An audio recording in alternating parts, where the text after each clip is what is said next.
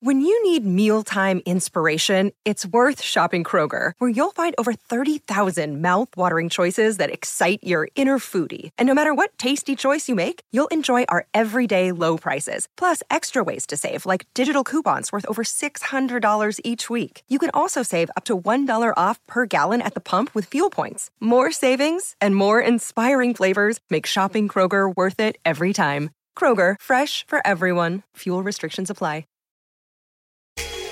Hi, my name is Lewis Howes, and welcome to the Daily Motivation Show.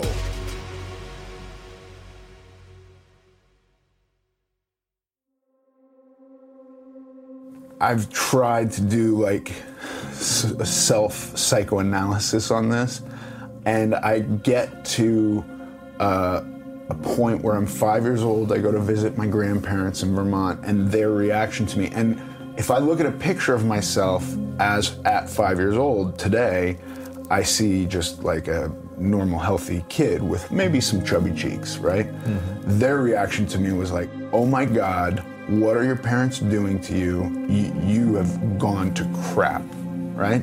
This is out of hand. We need to get this under control. And my favorite food was lasagna, which my grandpa would always make me. Yeah, and he had it cooking. As I arrived, I could smell it.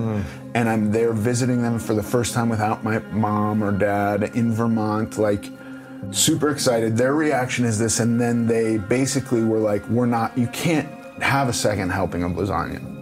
So in that day was the first time that I snuck food, and it was clearing the table and eating food off their plates. At the same time, like clearing it and like... Yeah, just stuffing in a few bites, because I was not allowed to, I reached for a second helping and got my hand patted, no. At 5. Yeah, that's off limits. You eat what we tell you to do. And then the next day, they weighed me first thing in the morning, which I'd never been on a scale before, and I'm being weighed. And then it was like, okay, we're going on a 1 mile walk that is for your benefit. And this did a number of things. It developed the sneaking food habit. It developed the habit of wanting to eat privately, and the idea that people witnessing me eating was not good.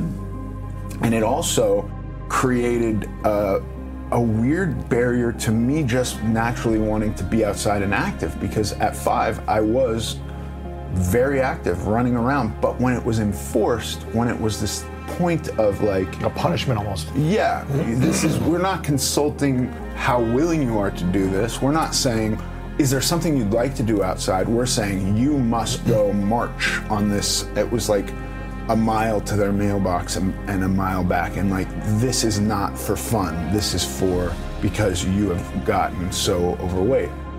That really pushed the idea of physical activity into another punishment type thing where I just didn't want to do it anymore. So it was kind of this wild confluence of new mental structures that I built, where it was like, well, I'm going to sneak food now, and I'm going to not do activities.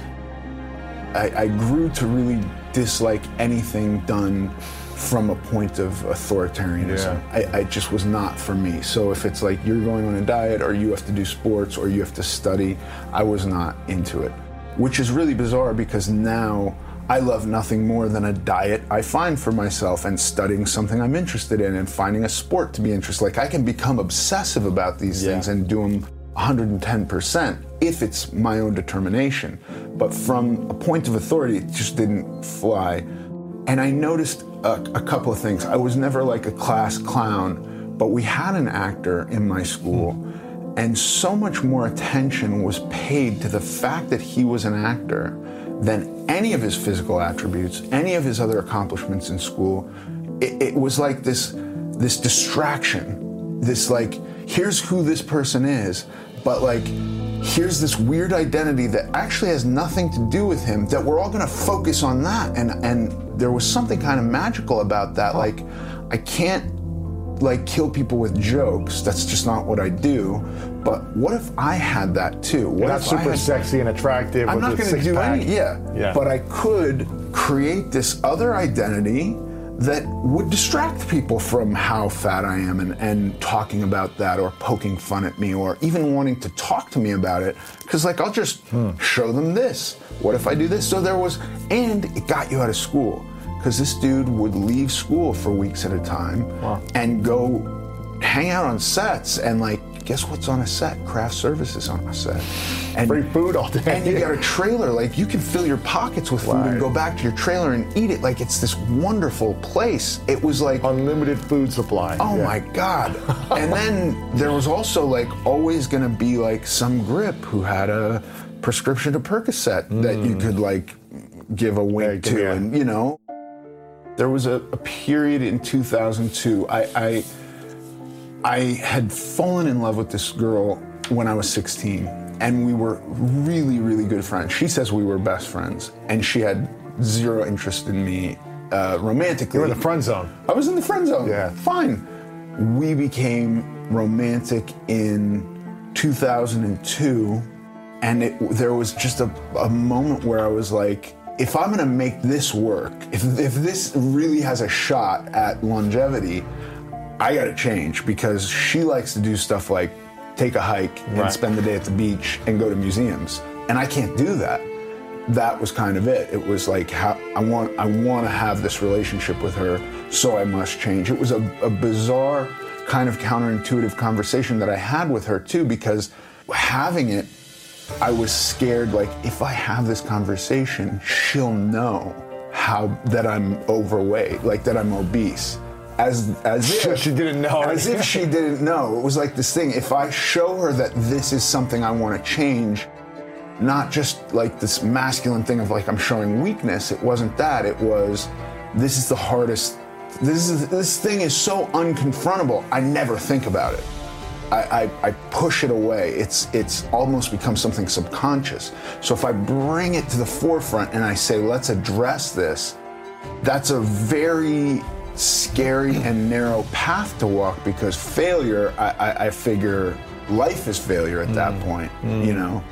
I'm a sober guy too, so I went all in a very, in a similar fashion to achieving sobriety, which was admit that I'm powerless and turn my problem over to somebody else and go like, I am incapable of figuring this out right now. I'm gonna do exactly what you say until we get to the point that I can take over. And she was like, great, here's what you're gonna do. Went and found a guy who has a liquid diet. You can do it for up to 2 months. Why don't you do that? You don't have to do it for 2 months. You can do it for 1 month. You can do it for 2. Let's see how this goes. And I crushed that. 2 months liquid diet. 80 pounds. Wow. 2 months.